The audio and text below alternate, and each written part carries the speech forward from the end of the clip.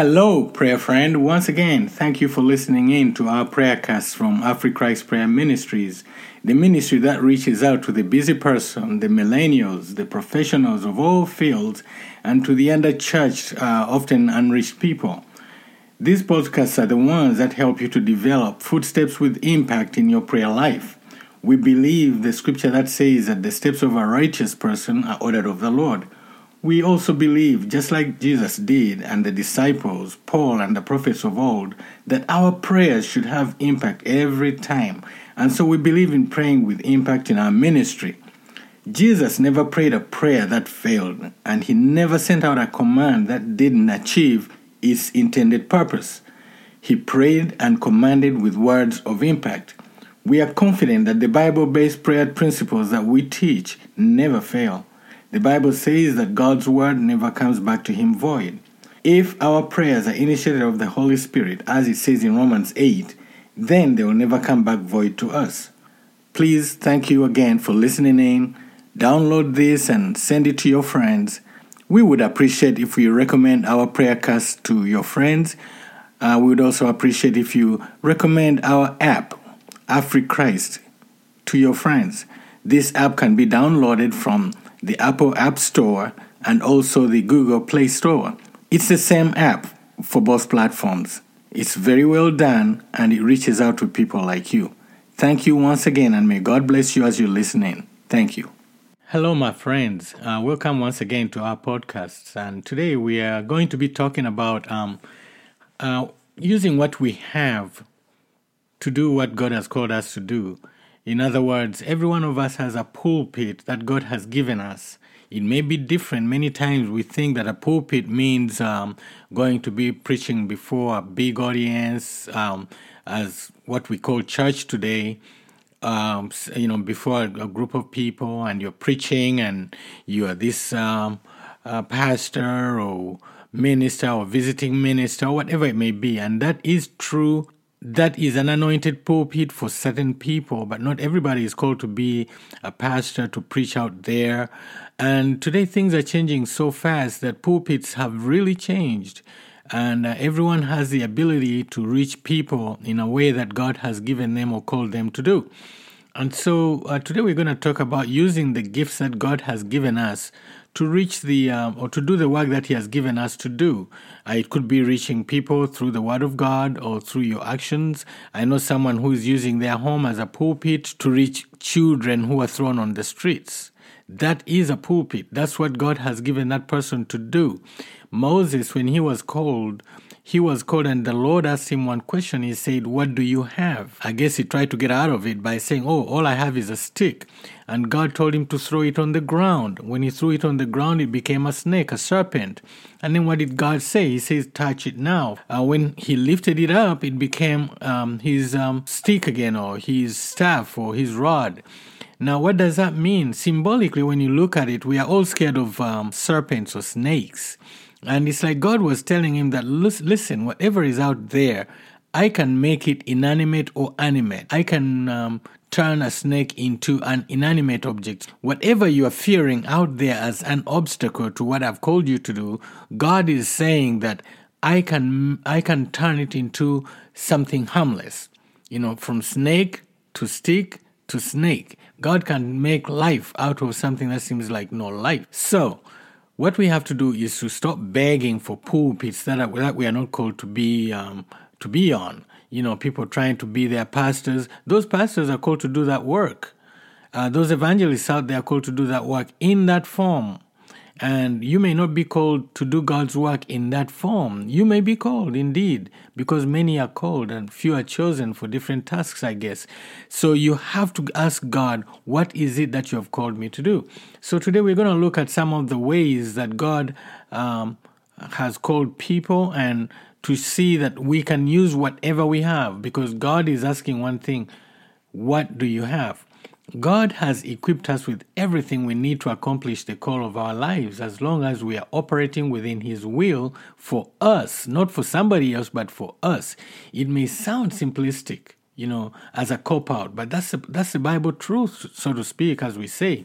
This is not the license not to work hard. just because you've been called, but rather it's a call to hard work, to work diligently, so that you can get maximum results for what God has called you to do. If you work with diligence and hard work, you can rightly claim that I can do all things through Christ who strengthens me. We can do all things through Christ because he strengthens us. Like I said, Moses' rod became his platform for miracles. He approached the king, the Pharaoh, who was so powerful, using his rod and rod of miracles.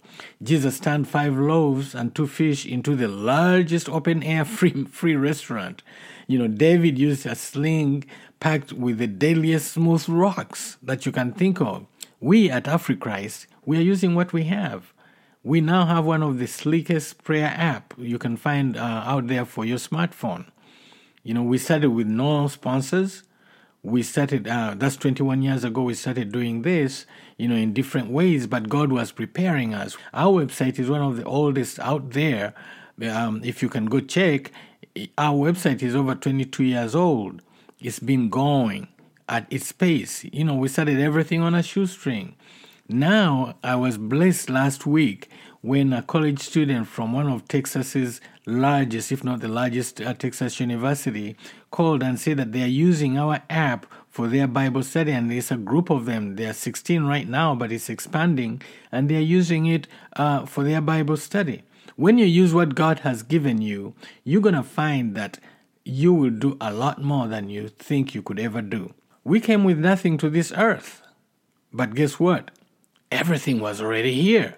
That's what basically God is telling us. You come with nothing. From dust we came, from dust we shall go. But guess what? Everything else out there you see, he created for us. Now, while everyone's life is different, most of us can recall those times of having nothing, but just a deep, unclear promise that's within us. And you want to do something, and it's deep, deep down there. It could be a business, it could be whatever it is, but it's deep down there. And you have, plans, and you do plans for carrying it out. I know a young man who is going to YWAM right now, and he's the same age as my youngest son. He's in his early 20s. But this young man is so full of faith. He is going to do this, and he was showing me on his computer the plans that he has. He has everything planned out as far as his finances. He has no fear. It doesn't look like a lot of finances, but he has no fear because he knows that God has called him to do this, and he is going to turn it into the ministry that God wants him to reach his generation. He has gone overseas already on mission trips on his own, collected his own money, and he's very young. But you know what? He is fearless because he knows that the power behind him is greater than the task ahead.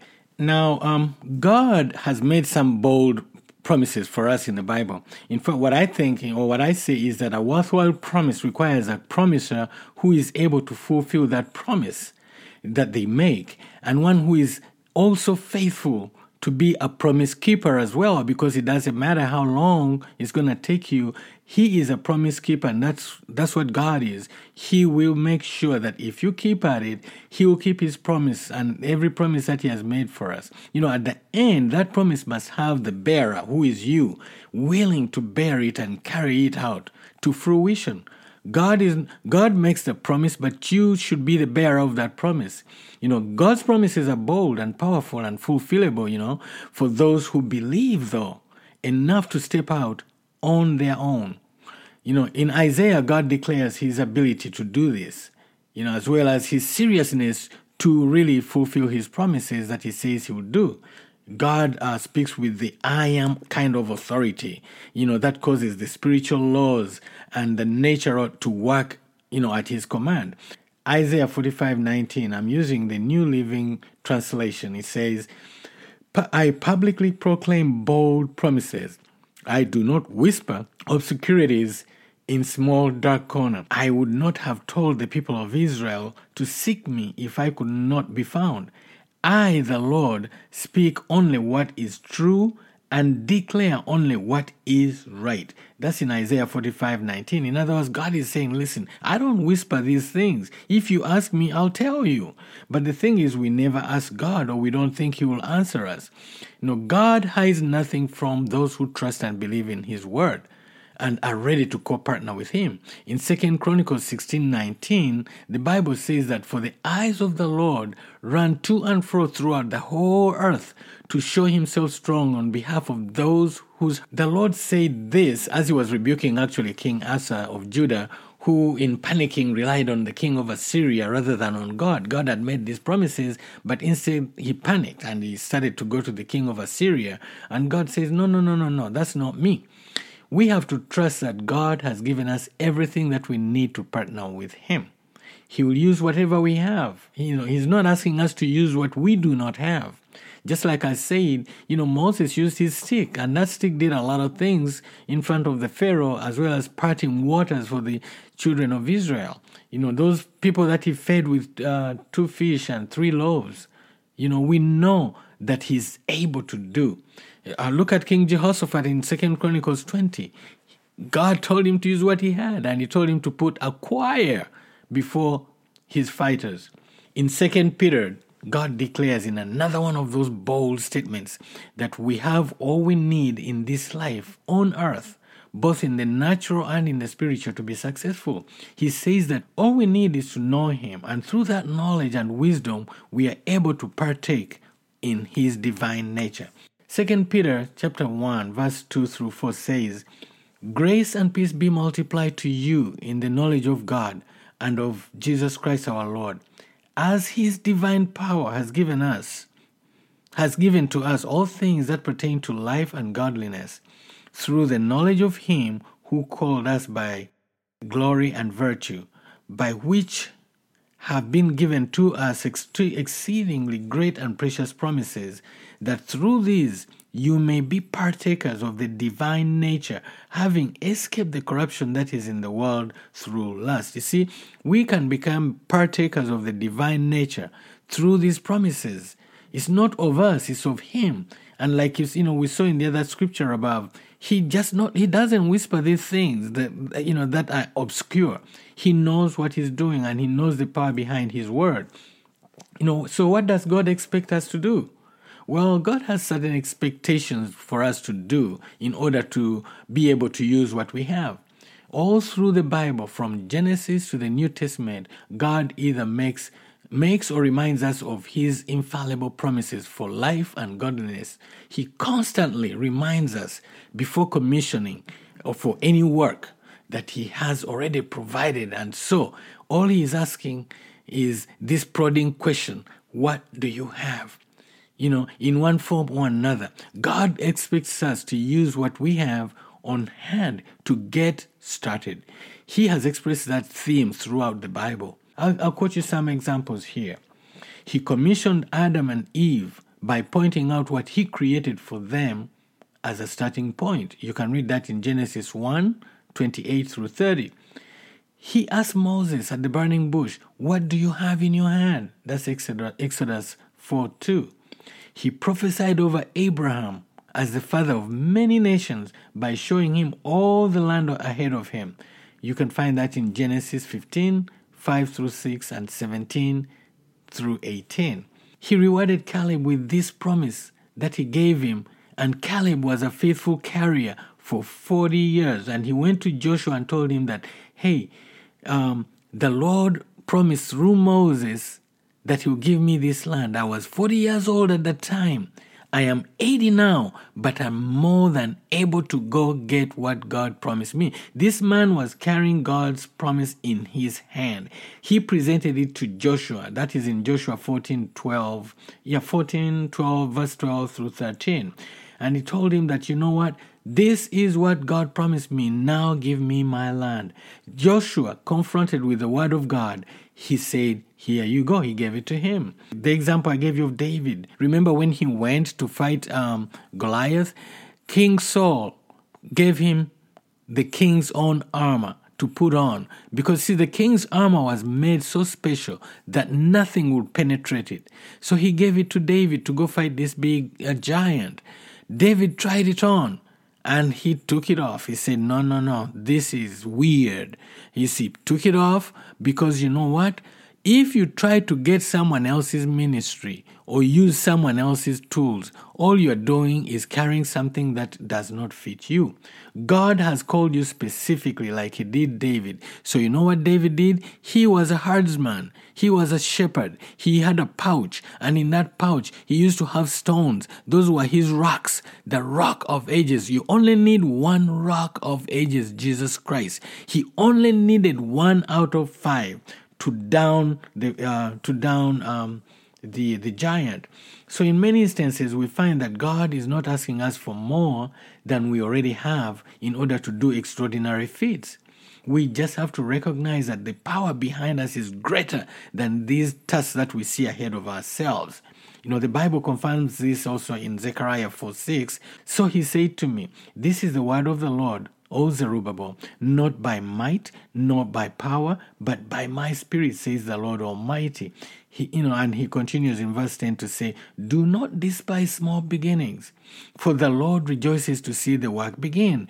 And that's where much of our problem is that we see what we have is little, is small, and we despise it. But God, the Bible says that it pleases God to see him the work begin. So whatever you have, use it. It doesn't matter what it is. I can't say it for you what it is, but you know, in your spirit, you feel it that this is what I got. Believe me, if you get that in your spirit and call on God, God will fulfill his word. He will not despise your small beginnings. That's how we have done in this ministry. Right now, we are just finishing building another church in Uganda. I mean, when I say building, it means the building. We are not talking about the people. We are talking about the building itself. We've done that previously, renovating another one, and we are helping other ministries to do so many things. We started with nothing, but with faith and hope and knowing that the power behind us is greater than. We've done, and it's not bragging, but we've done more in that area of ministry than many huge, humongous churches. And ours is a small ministry by all standards, small in size, but big in faith and works, okay? So that's what we need to do. Use what God has anointed and customized for you, not someone else. Be like David. He could not use Saul's armor to go fight the giant. He went as a shepherd. Actually, he called out a Goliath. He says, "You uncircumcised Philistine, who are you to defy the army of the living God?" And that's what it is. You have to go out there with what God has anointed. What God anoints is much more powerful than what man picks for you.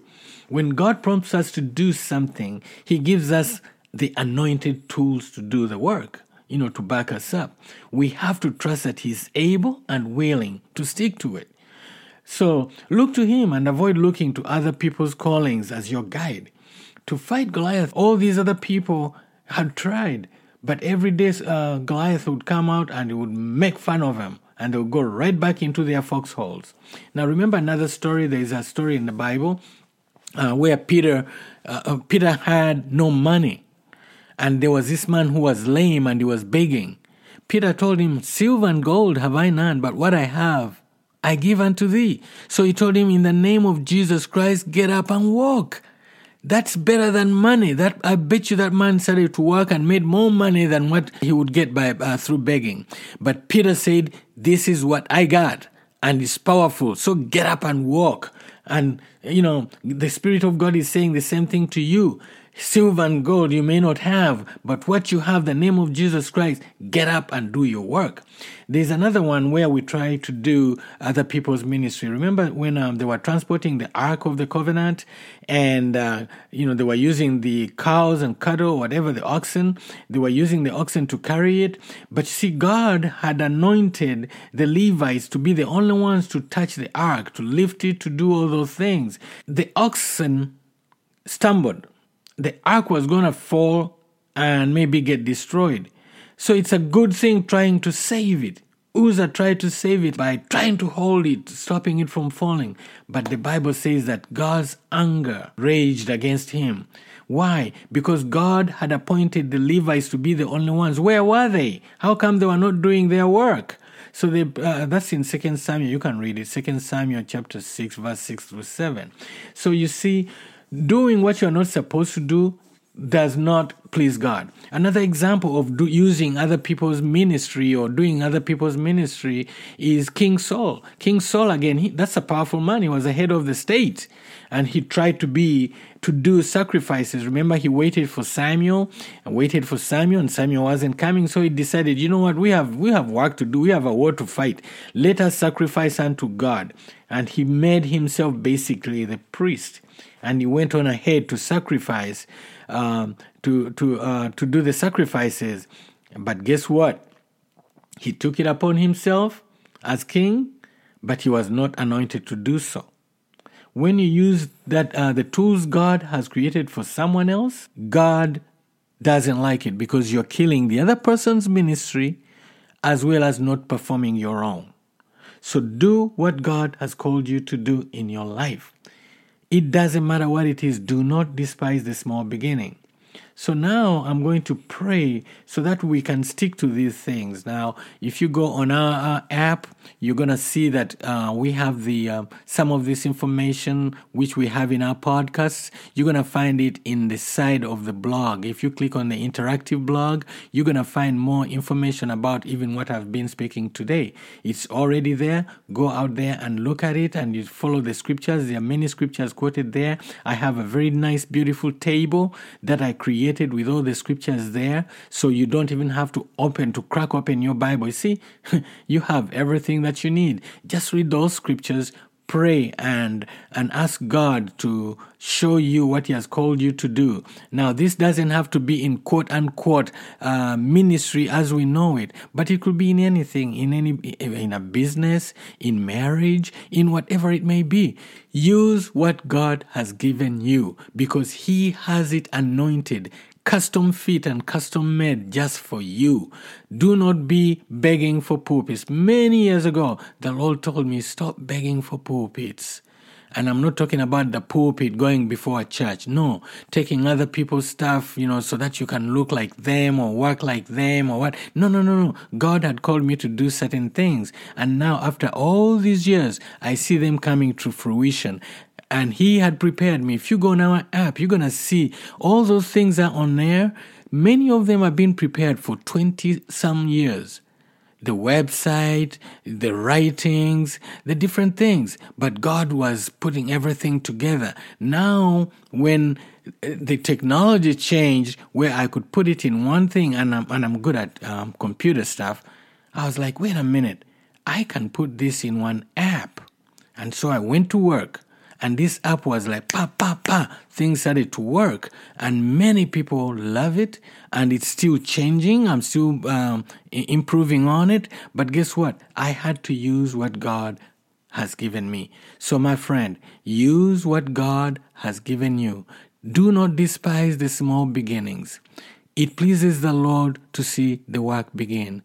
Whatever He has given you, He has anointed. And whatever He has anointed, within it, there's power. Think of it like a seed. When you look at a seed of anything, it looks like just a little dry little thing.